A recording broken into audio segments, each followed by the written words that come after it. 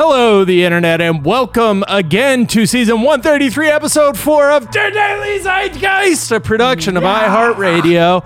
This time I am recording, and this is a podcast where we take a deep dive into American shared consciousness and say officially off the top, fuck the Koch brothers and fuck Fox News. Fuck those Brave. people, huh? It's Thursday, May 14th, 2020. My name is Jack O'Brien, a.k.a. Jack was shopping in the store late one night when his eyes beheld a tasty sight. For Mountain Dew from its shelf began to rise into his cart to his surprise. He bought the blast. He bought the Baja Blast. The Baja Blast.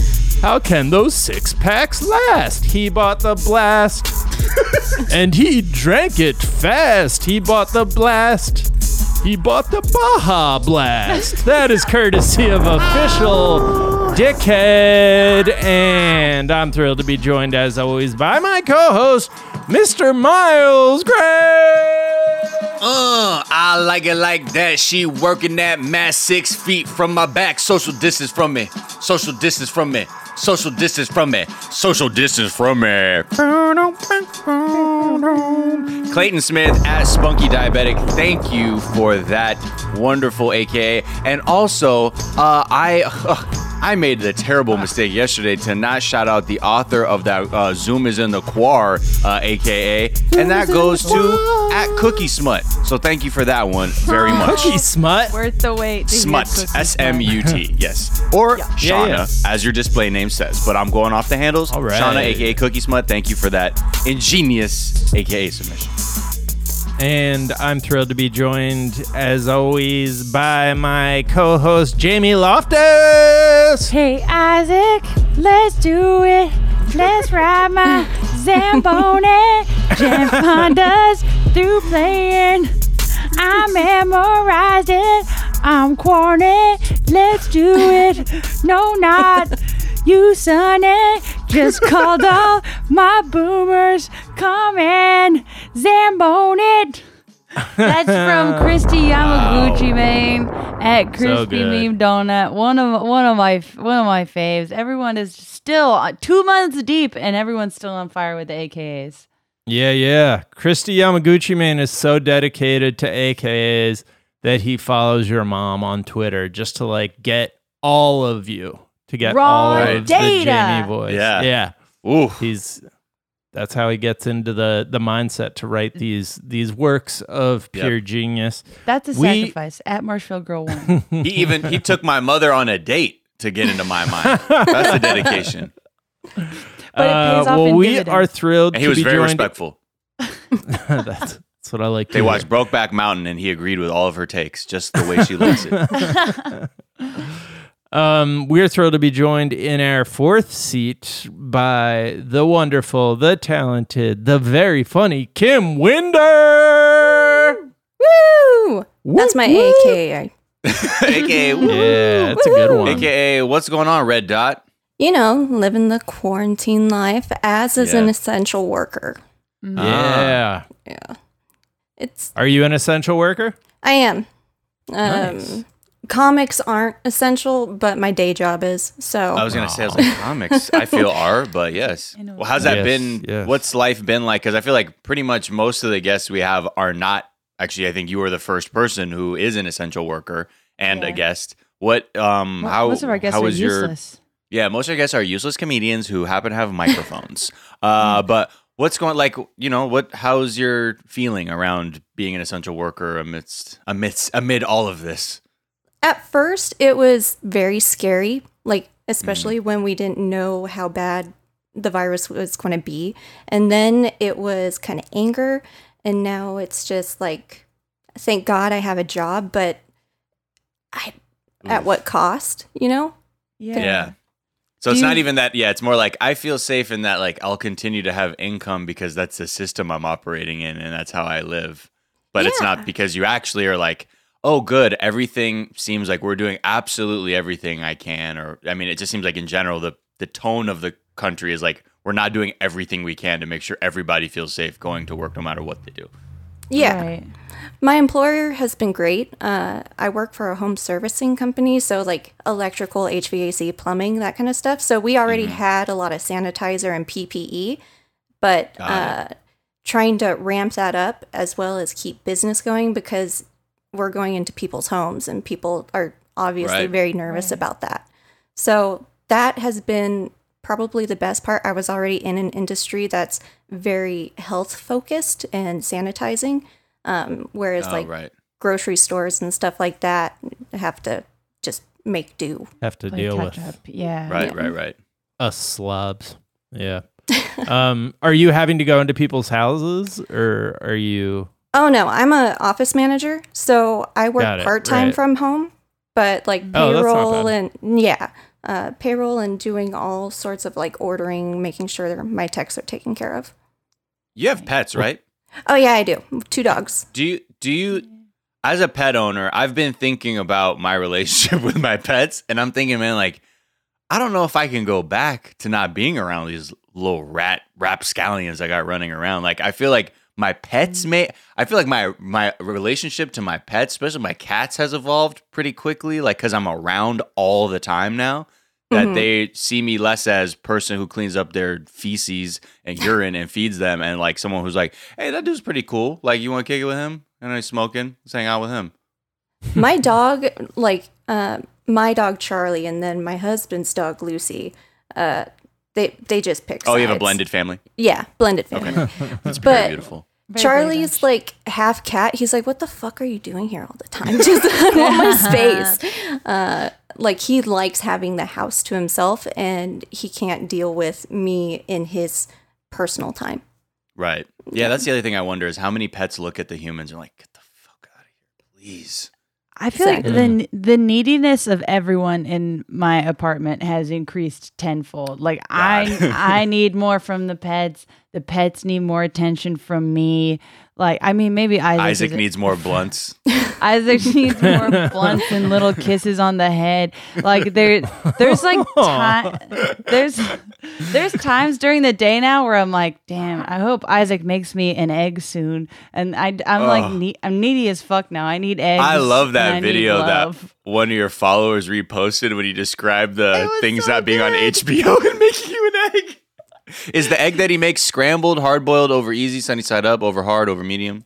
That's on me. I should have been more specific. He makes an over easy egg, and he puts a piece of cheese on it, and he puts that in a tortilla, and he brings it over to me, and he's like, "Here's your snack." That sounds amazing. It's really good. Little egg taco. Like, it rocks. An extra quesadilla. A little bit of guacamole if we got it. It's good. All right, Kim, we're going to get to know you a little bit better in a moment. First, we're going to tell our listeners a couple of the things we're talking about today. We're going to talk about Tara Reid's Megyn Kelly interview and just the Tara Reid story in general. We're going to talk about Manafort being out of the clink. We're going to talk about what Republicans think Americans do and do not deserve. We're going to talk about Trump trying to get the CDC to change the death toll numbers. Most importantly, we're going to talk about the Robert Pattinson interview. And of all the things we just talked about, most importantly, the Robert Pattinson pasta the most escapade. Important. All of that, plenty more. But first, Kim, we like to ask our guests, what is something from your search history that's revealing about who you are? Outdoor swimming pools above ground for adults. Ooh. Little doughboy action? Well, like, it's been so hot here, and I've been lazy in my workouts, so I just kind of want to wade around in a pool, and it doesn't help that both neighbors, like, I'm blocked in by houses with pools, and I'm the only house on my block without one.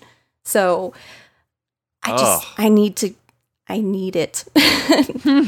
How is it? Just from the heat, or just like the feeling of water? Is it everything? Is just you are a water sign? Oh yeah. Well, no, I'm a Libra all the way, but I just love swimming. I was a lifeguard for like 6 years, and then going to the beach and everything. Now that it's been closed off, it's just been like suffocating me. Right.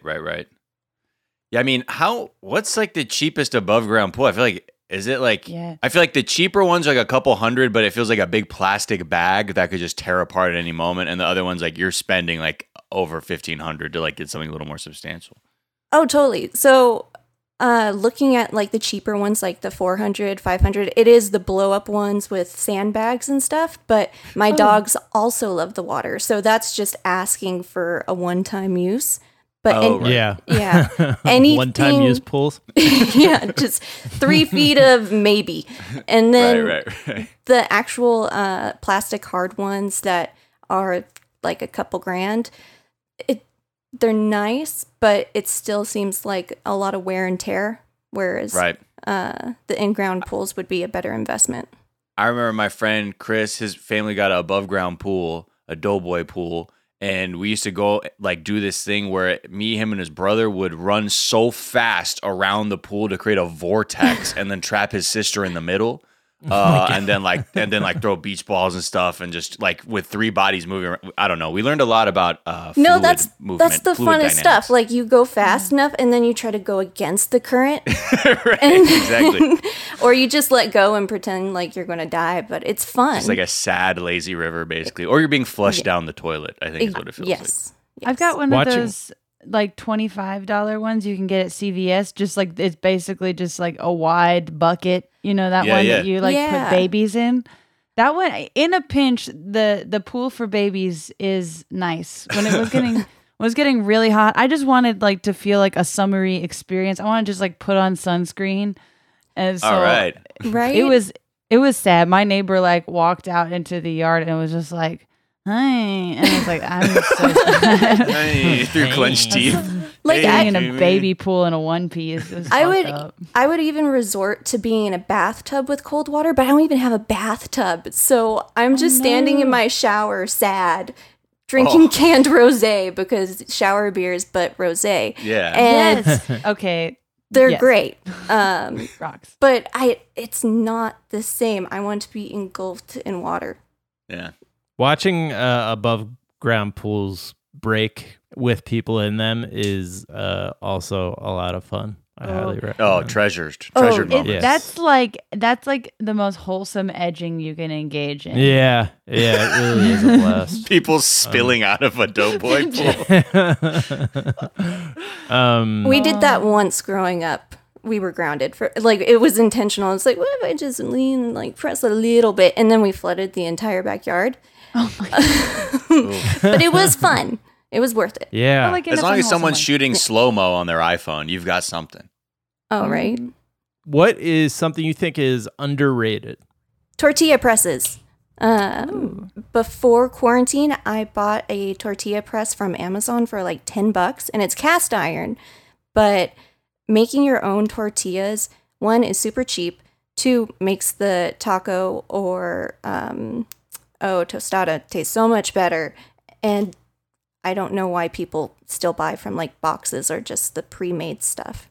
So wait, it's you got your own totally worth it. masa going and you're flattening yeah. it out, and then wow, okay. Hell yeah. Last like that. weekend I spent probably 7 hours making tamales and then pre-batching tortillas that you can just keep in the freezer. So anytime we do our taco night, I just pull it out, let them defrost, then heat them up. Oh, Best purchase I've made for my kitchen in a long time. Are you a pre-batch type of person? Like, is that something you know, or is this a quar thing, a quar moment? Part quar, part it makes sense because even though homemade tortillas are super easy to make, it's very Right. time extensive. So Right. I tried doing it on the fly once, and taco night you think is pretty quick, just a messy throw together dinner most of the time. Yeah. But it took me like 2 hours. So after Hey, but that, I'm you're like, putting respect okay, on it with those homemade tacos, though, or Oh, homemade man. tortillas. yeah, we can't go back. And so this is, you're making homemade tortillas, and then do you use it for anything? Like, do you make anything on, like once the tortillas are made, are you making like fajitas on there, or is it just for the tortilla making? Yeah, there's always a purpose. Like, I'm not against just making a tortilla, then heating it up with butter and brown sugar. Well, it's a corn Yeah. tortilla. That's not a flour tortilla. Yeah. I haven't tried okay. my hand yet. Anytime I touch flour, it seems to explode all over the kitchen. and I'm just finding flour Well, and also like cracks. flour tortillas have their place in time. Like when you're doing a real taco, though, you want a corn tortilla anyway. So Yeah, and lie Try to myself putting an saying, egg on it. I'm actually going to try that. Once you said egg and cheese, I'm like, oh, that I need to get variety. I think our diets are so condensed to like certain meals now. I just need to experiment. I'm making so many quesadillas, not on any sort of press. But that is, I just have a lot of shredded cheese and a lot of tortillas. That's You can just eat the buying shredded those in bulk. cheese. You can just eat the cheese out of the bag. Yeah. I find that like my kids are not as big a fan of that. Just like making cheese snowballs and putting it in their mouths, but. a cheese apple, just taking a big old bite out of a cheese apple.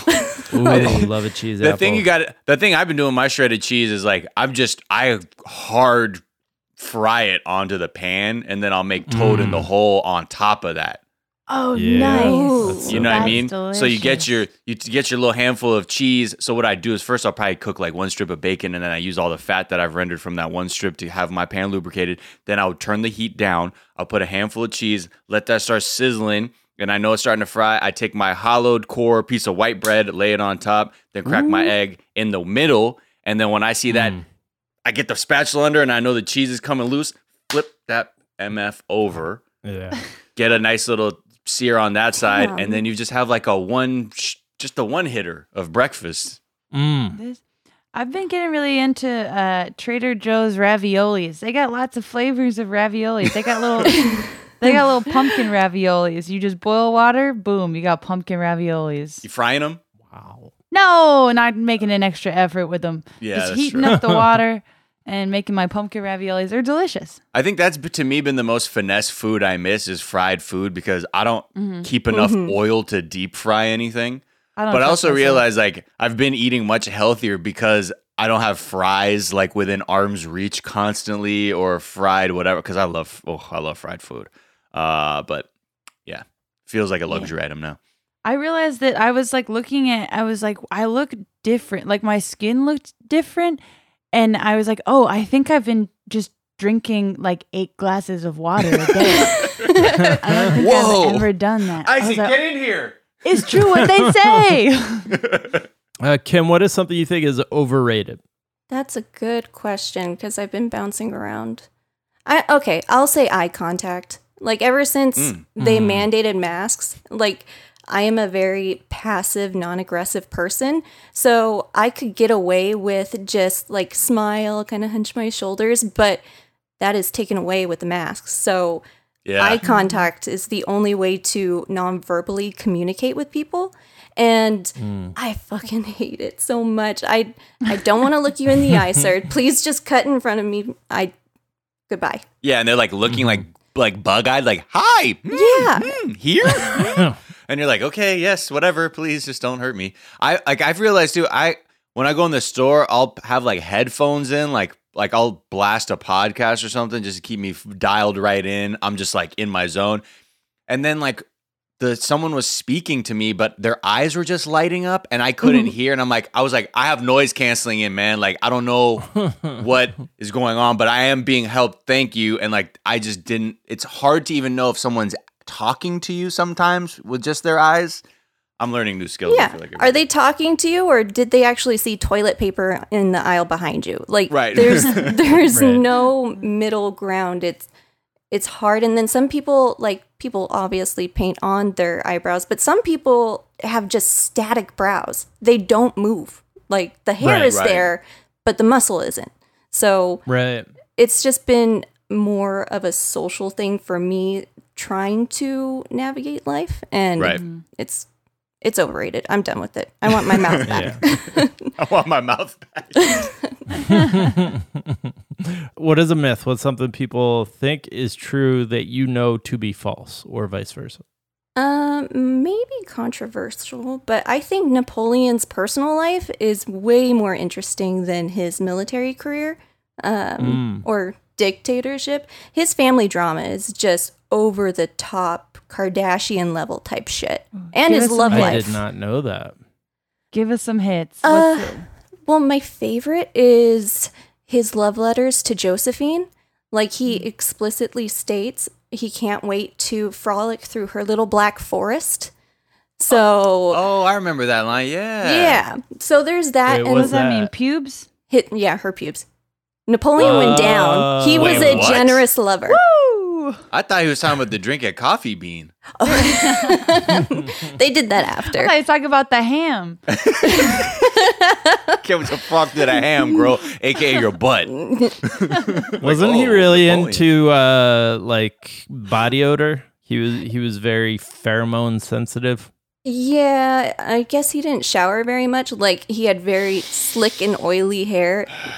Almost incel level when he met Josephine, because she was actually part of the upper middle class and almost died in the revolution, but missed the guillotine by a couple days or something. So he hooked on to her for her class status, but he hadn't had a partner before her and like totally was into it, totally was in love with her, then had a messy breakup so he could date I want to say a princess of Austria. And then after that, that's when his family comes in and they want titles, they want land. They were bickering over who has the better status, and it's just a mess. And I've gone down a lot of rabbit holes. So the military, Waterloo, whatever, Rosetta Stone, fine. But personal life, he muff dives. He muff dives. Yeah, good for him. It's like, Yeah. say Like my what you t-shirt. will Guys, about look, it's short my King t-shirt. Napoleon. He did go down. So Yeah, tight. All right. I feel like that's one of the great unexplored like historical docu-series that we still need. The Great Napoleon. Like the only example we have is from Get Shorty, right? The fake Oh yeah. Danny from DeVito Danny DeVito. movie. It was like a I've fake never Oscar seen that. movie.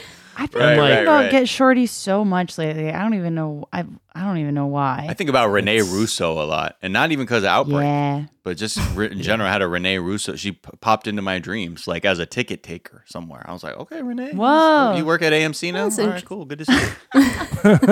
Because I was going to a movie, and I think it was Get Shorty. I don't know. It was, Seeing a these choir movie. dreams.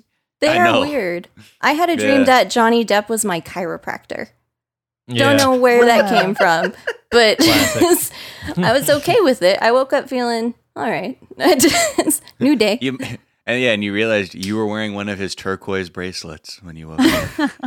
Like how I beat Shaq. Exactly. Wait, what? You're like, I like every time you have a dream about a celebrity, you have to wake up with like a piece of their clothing on, and then you know it wasn't actually Oh, a dream, right, and right. it really happened. You were just wearing one of Shaq's shoes. Aaron Carter really beat Shaq in the game. He couldn't have gotten that jersey otherwise. You wake up sleeping inside Shaq's shoe. All right, Kim, guys, everyone, let's take a quick break and we'll be right back.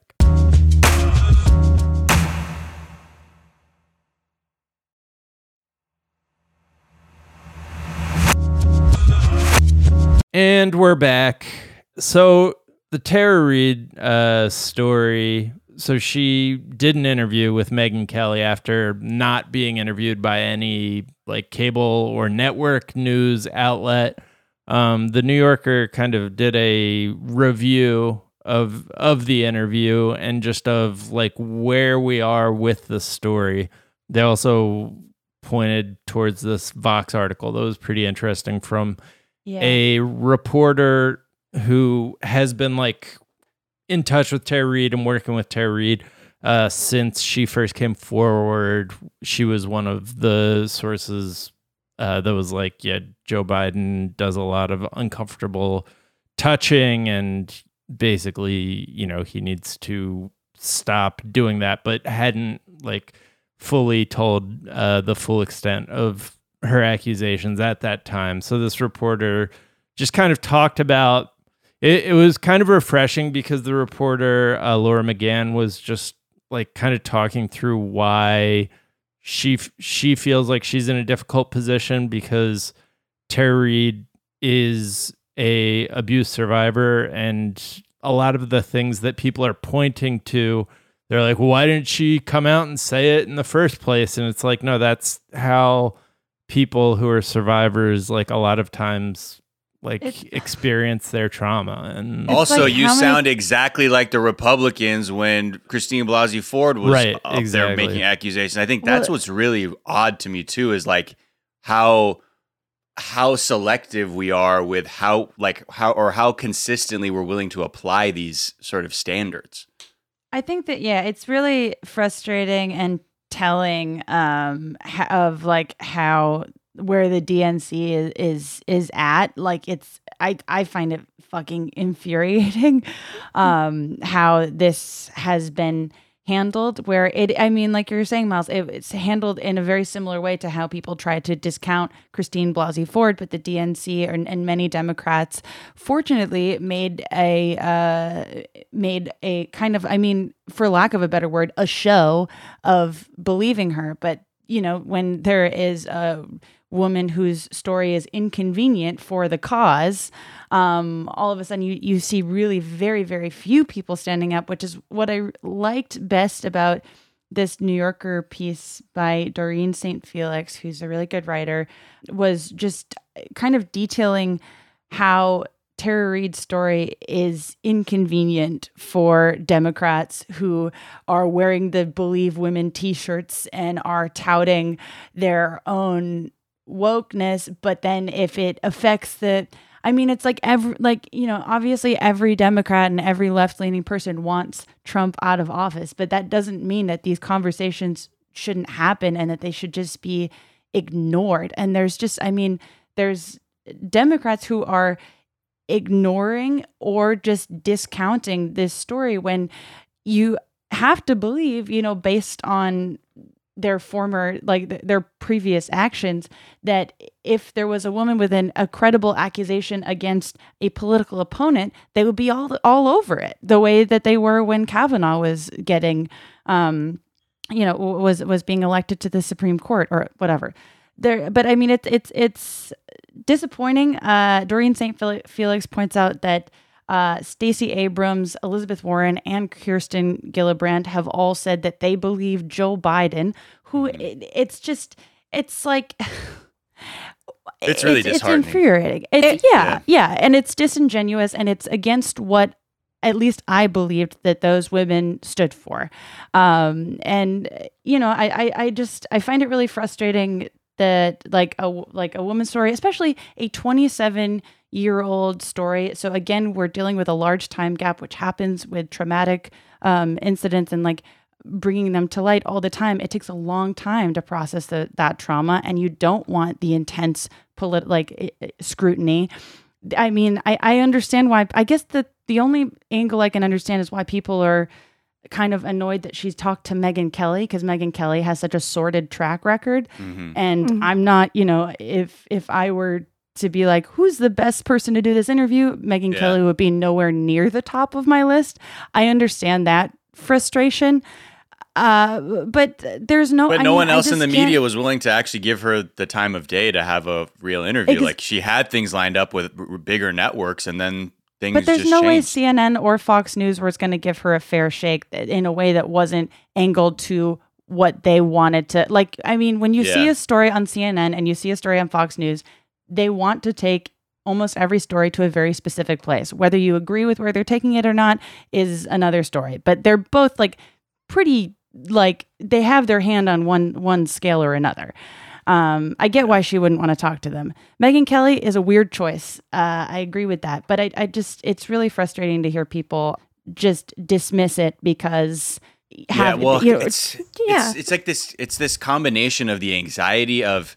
I've received many communications from people being like, well, don't talk about it. Then Joe Biden's going to lose. Or why are you talking? You want him to lose? No, I don't want Joe Biden. I don't want Trump to be the president. Let's get that straight. Yeah. What I do need is a country where I look at the way the political parties move and we don't leave people behind. We leave women behind when we don't listen and we don't actually take things seriously, and we perpetuate this, status quo of being like, so let's weaponize wokeness when it's convenient for our, shell game of power, rather than being like, we have to actually address a disturbing dynamic in society, and we have to begin at like making real change there. It's the same way I look at racism and white supremacy in this country. If every time we allow unarmed black people to just get murdered by citizens and police alike, and we don't actually, and we have these sham trials and allow these terrible laws where people can assume that they can put people under citizen's arrest and use loopholes to murder people. And I don't see enough action on that. We're leaving people of color behind. We leave LGBTQ people behind. And that's where every time we get casual with it, I'm like, nah, see, that's the problem. We get too casual. If the net is not tight enough, then we leave shit behind. And that's what I think is frustrating when we look at all these, constant problems we have. It's frustrating and exhausting because this story has been out for months and forever. I was talking to people, have you heard about this? And they're like, oh, you're on Reddit. You're on those fringe websites where it's not a thing. And it's like, no, it's actively being blocked and people are excusing it. And then we see like related issues where Betsy DeVos approved, I can't remember the title name, but schools don't have to report sexual harassment or sexual incidents Title anymore. 9. Yeah, Title 9. There we go. And basically, people don't report their assault because it's shaming, because they have to relive it. They have to deal with the pushback on it. And then to say, we're going to cross-examine you and you don't have to report this to the authorities is just, it's heartbreaking. So all of this is just quietly breaking down any faith I have in the establishment, in society. And like Elizabeth Warren, when she backed Joe Biden, I just I sighed very, very deeply. Just, it hurts. All of it hurts. And and I think, like, I mean, even going off what you're saying, Kim, it's so frustrating whenever, I mean, because it comes up it feels like you're having the same conversation with people who are politically inconvenient, whether it's a woman who's been assaulted, whether it's an unarmed black person, like it's anyone who's politically inconvenient, we're having the same conversation over and over and not getting anywhere. And in this situation, with the whole narrative of like, well, then why didn't she report it sooner? First of all, she did say things much sooner. And on top of that, like, it's so frustrating to have the onus put on victims to come forward when every shred of evidence in the American judicial system is that you will never get justice. I mean, like, even though at least you felt like Christine Blasey Ford was held out, Kavanaugh still got his job. Is she still in hiding? Like, is she still protected? She's had to go into hiding, It's just like... Her life was ruined. Yeah, that's how fucked up it is. If you come forward and you want to be honest with what happened to you and try to make a difference, you're going to be punished into silence and fear of death. Right. And even above all of this, too, is like the reason why, I think what's funny is at least like there are white people who are performative allies and will be like, oh, I ran 2.23 miles for Ahmaud Arbery, which I think is great. Thank you. But, tackling white supremacy is not limited to a jog you took on one day. It is a constant, you have to exercise constant vigilance, not only over your thinking, over the things you are saying out loud, over the things you are allowing other people to say around you, around the way you are allowing people to be treated in front of you. It's not just, and look, I was touched by the amount of people I saw who were really up in arms about that. But like anything, it's not just, I will voice my opinion, it's bad, let's move on. It's the same thing. You have to address the situation. You have to say, hold on, I have to dedicate myself. If I'm going to be someone who's contributing positively, then I want to make sure I am a node in this connection of people and contact where I will not allow, the subversion of women's rights or agency to happen around me, to have white supremacy happen around me. I will speak up against that, and I will have to take a stand because we have to maintain a certain level to begin to move forward. I think when we look on top of all of that, the stakes of Joe Biden losing are not just for people who are absolutely afraid of a Trump campaign, but even before that are having candidates like Elizabeth Warren or Bernie Sanders who would absolutely, were articulating plans to upend to certain degrees the financial power dynamic in this country. And that's a whole other reason, too. It's not just like, be Trump. It's like, well, there's also another wealthier class and interests that are like, we also can't have Joe Biden lose because Trump is messing up my money and I need to make more. And this guy is friendly to my positions as a business owner that will actually prioritize my own financial gain over that of the well-being of the human beings that I employ. We got to stop thinking we're the exception or those people are the exception to the rule. Joe Biden does not get to be the exception to the rule of don't assault women. Like it, we just have this constant thought of this is the rule, this is the rule. Oh, but not that guy. Just him's fine. And again, if you're innocent, right, then just be out there and say, yes, please investigate this. I'm innocent. I would love nothing more than to clear my name, much in the same way that they were saying, like, well, the FBI should talk to, well, they offered that. But again, if you truly, if we're always going to be about applying the same standards across the board, then we should say, yeah, then have it. And great. For Biden supporters, and it turned out her name was cleared, then everyone can move forward. If not, then we also need to discuss that and talk about what we're willing to stomach and what is acceptable, because I just don't think the way things are going and this, how easily we're able to excuse these terrible behaviors of men in power is just like... Yeah, I mean, the more that this story develops, I don't know. I started believing her, and the more the story develops, it's just like, it's a credible accusation, and there should be a conversation around it. Even if Joe Biden remains the nominee and we need to get Trump out of office, I get it. That doesn't mean that there shouldn't be a conversation about these things. My favorite, I think that the line that stood out to me from this Dorian St. Felix piece that I took away from it anyways was, she says, Reid is an inconvenience for those Me Too advocates who have fixated on the exhortation to, quote, believe women, unquote. The slogan may have signaled a necessary cultural shift, but listen to women would have been a better cornerstone. And I think what we hear, a lot of people hear, is just a flat out, la, la, la, I don't want to hear this because, I need my white knight. I think that's right. It's the same way, it's like anything, right?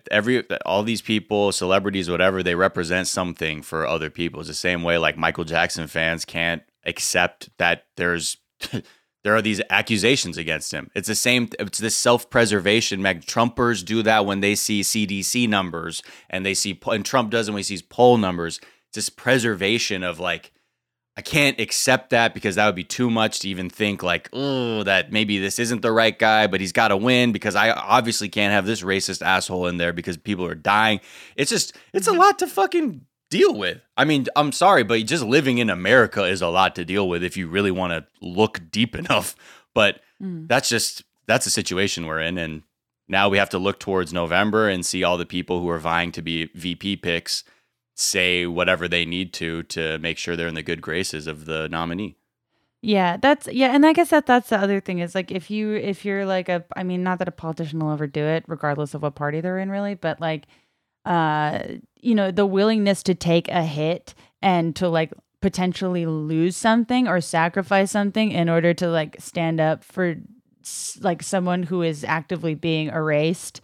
That's a person that you can trust. And it's really frustrating and disappointing that Democrats that I had a lot of respect for feel the need to dismiss this story in order to maintain their own power. I think that's the thing you have to realize. None of these people are your heroes. When get there, when you're in the House and you're the Senate, you've been the coach has sent you from the bench. There's a line change and you are now in the game. And you have to play the game or else you will be a one and done politician. There are people who like to go out there with their chest out and actually stand for something. Unfortunately, the system and the election cycles will chew you up and spit you out unless you have a very kind constituency that will always reelect you. But for the most part, it's very difficult to maintain that. That's why we see very few people who are like, wow, this person's been really consistent with like this anti-corporate stance or this thing. It's just because that's the nature. It's a game. I mean, that's like no one is on your side and no one is actually with you. But it's just, you already know if there is a credible accusation made against a Republican, Elizabeth Warren's going to make a T-shirt about it. And here in this situation, we get, I believe, Joe Biden. So it's just everyone's firing on some bullshit at 100, and it's frustrating. Yeah. Going full, I believe Joe Biden is. That's such a weird thing. It's the antithesis of saying everything I we've been hearing. This woman. Yeah. It's actively choosing a side rather than just say I don't believe Tara Reid. That's what you should say. The Vox article that is from the perspective that Doreen St. Felix keeps pointing to is like a really good article that everybody should read about this. It's from a reporter who's tried to report the story, and it gets into like the difficulty of this story that like this reporter, Laura McGann, has been like trying to get things corroborated. And, you know, this is a very difficult story because she believes Tara Reid, but she also like hasn't been able to prove it to this point. Yeah, I that's why I called out the listen to women being the thing that needs to change. Like that line from the Doreen St. Felix thing is like such a powerful line. Yeah, and at the very least, it's like listen in the sense that you say, wow, that's alarming. I will listen to you in that I'm hearing what you're saying, and I will look into this because I heard what you said, and that's alarming to me. Let the information, don't like block it out. Like your mind has to be able to contain different information. Like we're about to transition to a story where Democrats are the good guys again because the House Democrats are pushing for a stimulus package that, you know, while not perfect, is like something that has working people and not billionaires in mind more than other people. But it's like, I mean, I feel it too. Like there's a tension there because the people who we're talking about and rooting for in this other story are the same people who are legitimately straight up ignoring this person's account. And it's hard, but it's also, we live in a complex world and we have to have a worldview and, you know, be able to interact with the news in a way that makes room for the fact that two things can be true at once. And it's not just. Yeah. I think we just need this two-party system. Just it's just, we've gone to the outer limits of fucking reality at this point. It's like, fuck it, dude. Like just split the fucking atom and like, let's throw in something new now. Like it's again, because there's so much money in how our policies and our laws are made. That's really just, it all boils down to that, really. And it's not even money that we have. It's money we aspire to have because we're built upon, you could be a millionaire too. So protect their interests because don't make it hot for me. If you want to be a millionaire, you got to make sure that they're taken care of. If you want to make it to the island of economic prosperity, please toil until your number is called and do not speak ill of the island. This bill, you know, they're really, again, because it's like this binary of like Republicans are like, we're going to pretend we're going to use this bootstrap line to basically not advocate for vulnerable people on one hand. And then you have the Democrats who put together, their next phase, which is essentially addressing a lot of the things we've all been talking about. There's funding for the Postal Service, the census to protect elections and make those safer. There's a 15% increase in food stamp aid. There's an additional fund being created for more rent and mortgage aid for people and utility bills. They're reopening the healthcare exchange. They want to reopen it and offer people COBRA if they lose their insurance to the job. Obviously, COBRA is expensive, but look, there's a way to maintain that level of quote unquote high level of health insurance. There's also expanded direct cash payments. So it's very similar to the CARES Act, which was the first thing about getting everyone get their $1,200 check. And then it obviously tapers off up until $99,000. But they're also making it so people or families that have up to 3 children can get $1,200 per child, up to 3 children. So that's potential. That's $6,000 right there for a family. You have to have another kid. I know. I'm working on that. Welfare queen. And then so this also, the other thing I think that's really important is that they're also finally allowing for this money to reach non-citizens who also file taxes and pay taxes, which has been a big thing because we have immigrants here who still kick up money to Uncle Sam, but somehow we're left out in all of this. So this is addressing that. I think that's really fantastic. They're also saying that additional $600 for unemployment insurance, extending that to January of 2021. $1 trillion for states and local municipalities, because these are the people who've actually been doing the work to fucking help people throughout this pandemic. A $200 billion Heroes Fund for essential workers to ensure they're like maintaining like a proper wage and that they stay employed no matter what happens. Along with that, stricter OSHA standards, because that's the other thing. So for the working conditions have to be improved for people to feel like they can go back to work. And one of the big hangups that they had in the Senate with Trump and McConnell was like, well, there's gonna be a lot of lawsuits and we don't want to, be vulnerable because we're forcing people to work in unsafe conditions. Nancy Pelosi's like, okay, well, if we raise OSHA standards to a level that we see as being like fully taking into consideration the safety of your workers, there will be no lawsuits because it's up to OSHA standards. So what we'll do is we'll make the OSHA standards higher. So that way you can eat shit. And now these companies can spend what they need to make sure their employees, look, you can either spend it now and keep them safe or get, fear those lawsuits. And then the other thing is $75 billion for more testing, tracing, and treatment. So it's, the Senate is obviously like, it's a no for me, dog, on arrival, because they're all saying things like, we don't need to. Yeah, they're like, we don't need to look at anything till at least Memorial Day. And then we'll see. But no one's offering an actual counterpoint to this of like, oh no, people don't need help during this time where they cannot work. Yeah, I was pleasantly surprised by how like approaching comprehensive this plan is. I mean, there's still stuff that needs to be done that isn't in here, but especially the like with non-citizens and the OSHA standards. I mean, it's a good plan. I wonder what it would take for it to get passed. Well, that's the thing. It sounds great. A lot of people are stressing now because when they see the governor's polls going up, when they are actually taking people's like livelihoods and safety into consideration, and people like that. Yeah. The Republican strategists are now stressing. They're like, oh, fuck. Like, if they're doing well, like, it could be potentially a terrible look saying no help for you on these bills. Right. Mm-hmm. And I think that's, now it's like a political football. They're still figuring it out. I mean, but we'll see, because at the end of the day, their overlords are these like, the American prosperity fucks who are just like, no. Don't bleed out the country to help people. Put them to work. But that's why it was. That's at least why it was strategically smart for Democrats to put this out there and in a highly public way, so that Republicans need to say no to this thing that is offering all these things that Americans desperately need right now. And meanwhile, the president is offering to revise death numbers down so that he doesn't look as bad. Like, I mean, I do feel like this has to be getting through to people, even the people who've been ignoring everything.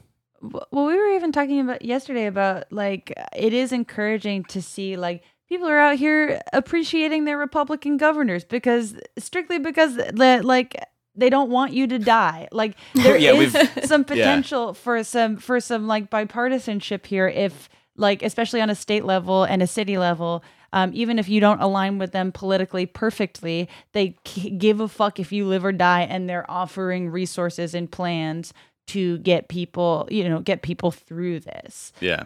They can't collect taxes if you're dead.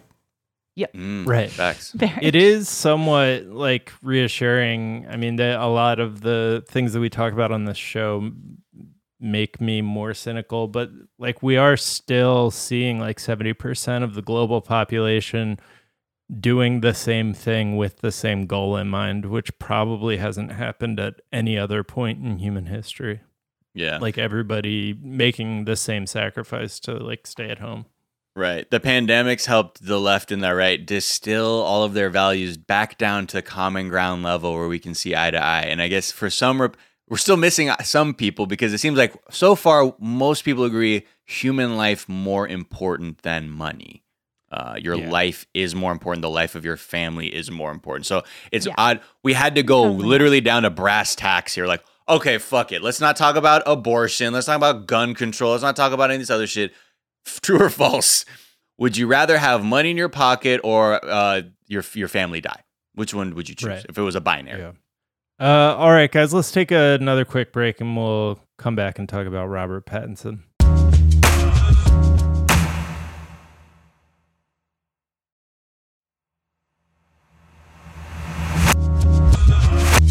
And we're back. Well, yeah, this is. And we're talking He about thrives in this world. Yeah, he's like the only person I know who was prepared. We're talking about Evans. Robert Evans. We started talking about things we're binging to keep away from the news. And Behind the Bastards, one of the shows on our network, along with the Bechdel cast, are two that I've just had on steady rotation. They're great ways to occupy your mind, make your mind sharper while also, relaxing and listening. But binging to Bastards funny in the people. Quar, binging Bastards in the Quar is a move though, because some of you could you could So get here's one of what those it's doing episodes for me. It's giving me broader context for how bad shit is throughout history, so that now doesn't feel quite as bad, or at least it feels like of a piece with history, so that we're like I just listened to the episode where he went back through the Capitol versus the West Virginia miners strike, and it's wild, but it also puts into perspective what we're dealing with is not out of the ordinary. This is how American capitalism has worked, and there are things that you can do to deal with it. A podcast I've been listening to that is truly freeing in that it has nothing to do with anything is the American Girl podcast, which is not officially it's not officially sanctioned by the company. Okay. No, it's not official. But it's about it? It's The unofficial American Girl. The unauthorized. It's two female historians analyzing all the American Girl doll books Holy one shit. by one. It's really, really, really good. I've been enjoying it so much. So if you were an American Girl, even a casual fan of them, girl. Yeah. I've been listening through their season about Josefina. Is good shit. Who's Josefina? Wow. Josefina is a girl from New Mexico in the 1800s. Wow. Josefina Montoya, one of the originals. But I've been enjoying it so much. I just love that as a premise. It's these two historians open the fucking vault to look back at the American Girl doll books and just break them down. Right. And they're in their 30s, so they had the dolls, and now they're going back and looking at how the books were written from a historical perspective. They're super critical of them. There's one of the OGs, Felicity, who is the American Revolution doll. They're wow, Felicity is out here really ignoring slavery in these books, the way, and just it's really fun. It sounds amazing, but American Girl dolls were too expensive for my parents, so I kind of am pissed off too. I want to enjoy it, but Ooh, right. I lusted after them. I couldn't afford, same deal. We couldn't afford one, but I got all the books from the library, so I read the books. Gotcha. That Wow. and life-size Barbies that came with the dress that you could wear. I was a very fat child, so I couldn't fit the dresses, but we couldn't afford it either, so it's still a win, I guess. This has been I feel like every my size Barbie ended up turning into a tackling dummy in someone's backyard. I feel in high school, there was always someone's younger siblings, my size Barbie. They'd be like, "Yo, let's hit some baseballs at it," or I don't know. I feel that's the life cycle of the my size. That's Barbie. any Barbie. Having a my size Barbie as a child is definitely a status symbol of sorts. That's Right. been my glow up as an adult, is just getting nice dolls for myself. That and the dream house too. The legit dream house with Next the elevator. Yeah. Well, speaking of dreams, let's talk about Robert Pattinson, you guys. Oh baby. Jamie, you read the article? I read the article. Okay. This is I know that celebrities are canceled, but they're not for real. And so Robert Pattinson has a storied history of giving wild ass interviews because he doesn't like doing interviews, and he's a loose cannon, and I think he's really bored right now. So I guess I'll before we get into the interview he just gave to GQ, which was bananas, I'll start by prefacing my previous favorite Robert Pattinson interview stunt, which was back in 2011. He was promoting a movie called Water for Elephants. It had something to do with a circus. And he went on the Today Show with Matt Lauer. And Matt Lauer's asking, bullshit softball morning show questions. He's like, oh, did you ever want to join the circus when you were a kid?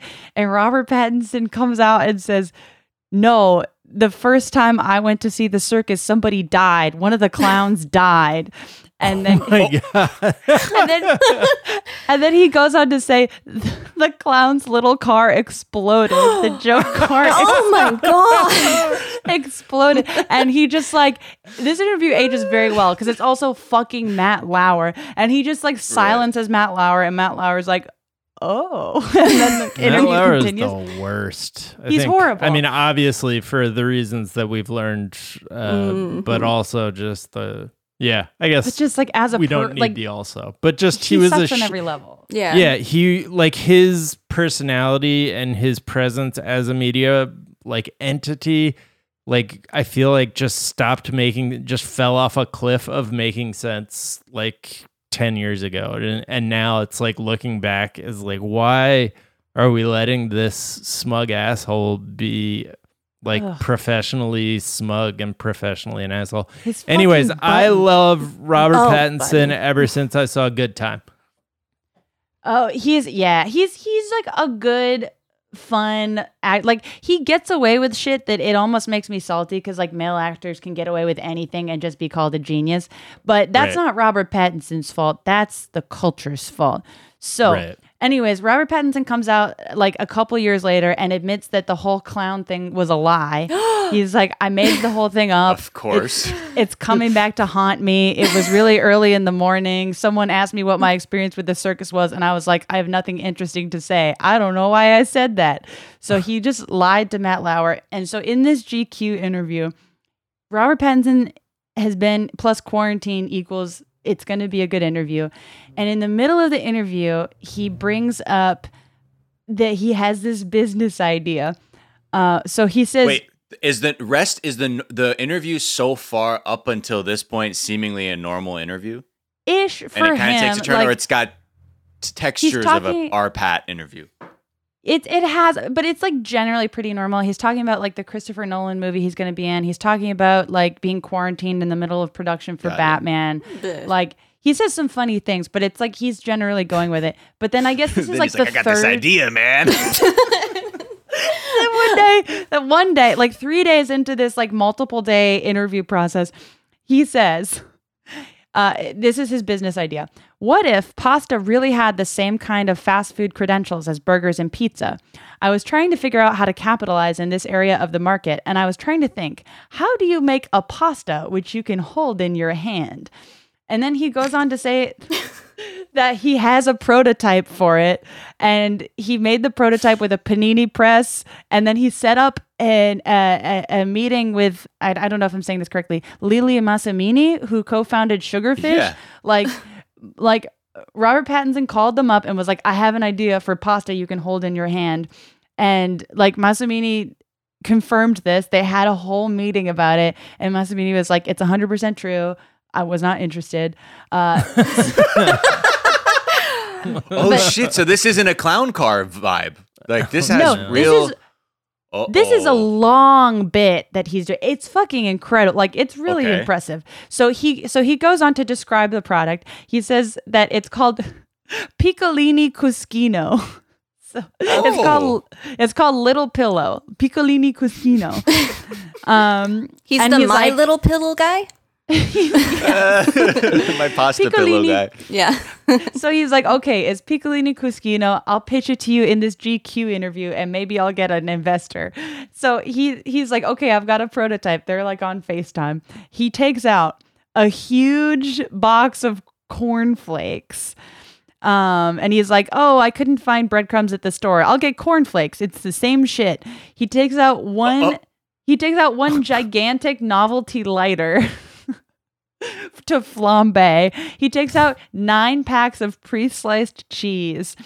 And he's like, and then you need sauce. And the writer is like, what kind of sauce? He's like, any kind of sauce. Pattinson puts on latex gloves, takes out sugar and aluminum foil, builds the little piccolini cuscino. And then he says, okay, now you have to microwave the pasta. He accidentally lights one of his gloves on fire. And so now he's... Holy shit. So now he's hurt. He has this giant... like phony lighter. He lights his hand on fire. He's like, ow, ow, ow, ow, ow. Then he goes back and then he burns the letters P and C into the top of a hamburger bun for piccolini cuscino. Then he puts the entire thing, including aluminum foil, into the microwave and says, okay, we're going to heat it up. And he explodes the microwave, and there's like a lightning bolt that comes out of the microwave, and he like takes cover all on FaceTime, and then the microwave breaks. This sounds very similar to me drunk trying to do pizza rolls. Right. Holy shit. And then The he just commitment. and then he just goes back to the phone, and he's like, yeah, I think I have to leave that alone, but that is a piccolini cuscino. And that's... Oh my God. What a fucking ender. And that is how you make it. Did he just try it on the fly? Because you learned from the aluminum mistake once. Like, Yeah. He knew. He knew. It's just a joker, this I guy. saw the pictures. I don't know. Maybe he's... How soon till Pattinson's the new fucking John Hamm? Who's like guy who's like dying to be a comedian. He's Don't see it happening? No offense, but he's more talented than John Hamm. And No, but I mean, like, he clearly has a knack for, like, he likes comedy. You know what I mean? Like, he has a sense of humor. He's a little cheeky based on the Lauer shit and even this, like, microwave aluminum foil bit. But I wonder if, like, he'd ever truly be like, I'd like to do a little more comedy. You know, I think he wants to be like Joaquin Phoenix. Like, I think he wants to be like quirky guy that can do anything and is known for being eccentric guy. So this is I think this is that's basically more likely. manufactured. So this is shitty manufactured eccentricity. I don't know. I kind of, he's been doing it long enough that I believe that he's a weird guy. He did Twilight, and that's weird enough.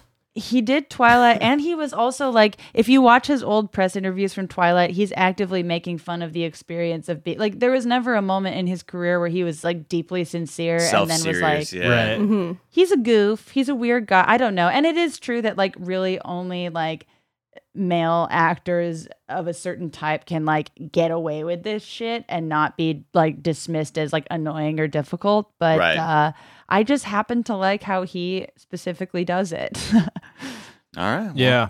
Piccolini Cuscino, baby. I wait to see more from this comedian. Invest now. It does really, Kim, to your point, sound a lot like something I like my behavior when I was drunk. And I do wonder if we'll find out that he was just a fun drunk for most of his career. Entire adult life. Oh no. Yeah, in 20 years, he's like, looking back, I was, it's sad to say this, and I don't mean to upset Drunk him. on the I was Today blacked Show out at 6 a.m. every time. Yeah. Piccolini Maybe Cuscino. still drunk. And, you know, like once you take on the role of a vampire, man, it gets in you, you know. A And, glitter vampire. A glitter vampire. Just tried to, it's the only way I could go to sleep, man. Yeah. God, what a mess. Kim, it's been a pleasure having you as always. Thank where you, can guys. people find you, follow you? I'm all over Instagram, _red. And Twitter, same. I'm on Facebook if you actually use that, and Reddit, so everywhere. And is there a tweet or some other work of social media you've been enjoying? I feel really shitty because I forgot about this part. I spent too long thinking about my tortilla press. But I will say, if you just go to my Twitter, you don't have to follow me, but I retweet tons of webcomics. A lot of my friends just do this shit for fun, no money. So just support them. All right. Jamie, where can people find you and what's tweet you've been enjoying? You can find me on Twitter at Jamie Loftus Help, Instagram at Jamie Christ Superstar, Also, highly recommend Kim's Comics. They're the best. They Yeah. always make my day. They're the best. Well, a quick request from Zeit Gang: just stay out of my mentions about the Tara Reid stuff. Not trying to get triggered in the quar. Appreciate it. Thank you. And I'm going to recommend a series of YouTube videos I watched last night that put me in a great mood. I watched something about Jim Henson, and I remembered this old Sesame Street segment that I really loved when I was a kid called Monster Piece Theater. Did any of you used to see that segment? I think I binge watched Defunctland last Sunday, and didn't they mention it? Because he was talking a lot about the Muppet Show. So this was a Sesame Street segment from the 90s. Oh, with Cookie Monster. Okay. With Cookie Monster, a.k.a. Alistair Cookie. That was just like really good bits of like parody comedy writing from the 90s, but they did, like, I watched a ton of them last night, and they do Twin Peaks and they call it Twin Beaks. They do One Flew Over the Cuckoo's Nest. They do Hamlet. Like, they do some like high level shit that is like basically just a visual joke or a really long pun, but it put me in a great mood, and they're all on YouTube. So hit the Monster Piece Theater today. Miles, where can people find you, and what's a tweet you've been enjoying? Twitter, Instagram, PlayStation Network, Miles of Gray. Also, my other podcast, 420 Day Fiance, talking about 90 Day Fiance. And if you play Red Dead Redemption 2, I might be looking to posse up. But some tweets that I like. First is from Chase Mitchell at Chase Mitt. It says, people who defend Elon Musk talk about him like he's their high school best friend. They're like, he's a genius. You don't understand him. And then he tweets... just installed a boob detector on the door on my man cave, and they're like, look, he's going through a lot right now. And then another one from Lil Piss Pants PhD at Applying for Job tweeted, in every relationship, there is one Robert Pattinson, completely out of his mind, and one Kristen Stewart, obviously gay. The reason I am single is because I am brave enough to be both. That's fun. You can find me on Twitter at Jack_O'Brien. Sean McGowan tweeted, Michael Jordan's competitiveness was next level. And then he tweeted like a bunch of screen caps with fake closed captions. One is Will Purdue. It says, when the team would play spin the bottle on the plane, Michael wouldn't stop until he kissed everyone. And then they have that reporter who talks like this. And he goes, he turns to each of us and says, I'm going to kiss you, I'm going to kiss you, and I'm going to kiss you. And then they just have Jordan in a game yelling, I am going to kiss you. I'm sorry. After all that heavy shit we talked about, that just a snort is rare for me, but god damn it. Yeah. We never shouted out that was all I needed thread. I don't think, like, officially on the show, did we? Oh, the Cornell Reed one? Yeah, the Cornell Reed thread with that was all I needed is also just incredible stuff. That was all I needed. Some great Last Dance content I've been enjoying Last Dance. I've been enjoying the internet, what the internet has done with Last Dance. You can find me on Twitter at Jack_O'Brien. You can find us on Twitter at Daily Zeitgeist. We're at The Daily Zeitgeist on Instagram. I just saw that photo of Michael screaming, saying, I'm going to kiss you. I'm sorry. It's after he dunks on Ewing. That's funny. I'm going to kiss you. Find us on Twitter at Daily Zeitgeist. We're at The Daily Zeitgeist on Instagram. We have a Facebook fan page and a website, dailyzeitgeist.com, where we post our episodes and our footnotes, where we link off to the information that we talked about in today's episode, as well as the song we ride out on. Miles, what are we going to ride out on today?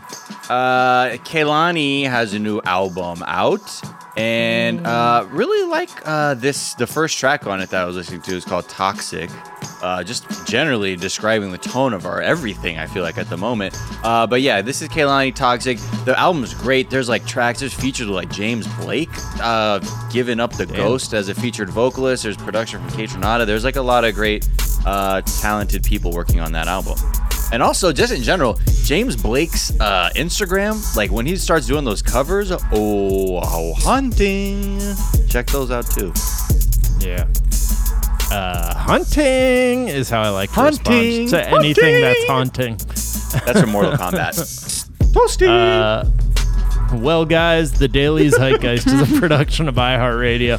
For more podcasts from iHeartRadio, visit the iHeartRadio app, Apple Podcasts, or wherever you listen to your favorite shows. That's going to do it for this morning. We'll be back this afternoon to tell you what's trending, and we'll talk to you then.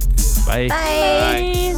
Your dramatics, all in your acrobatics. You know I want the static. Tell me to throw it backwards.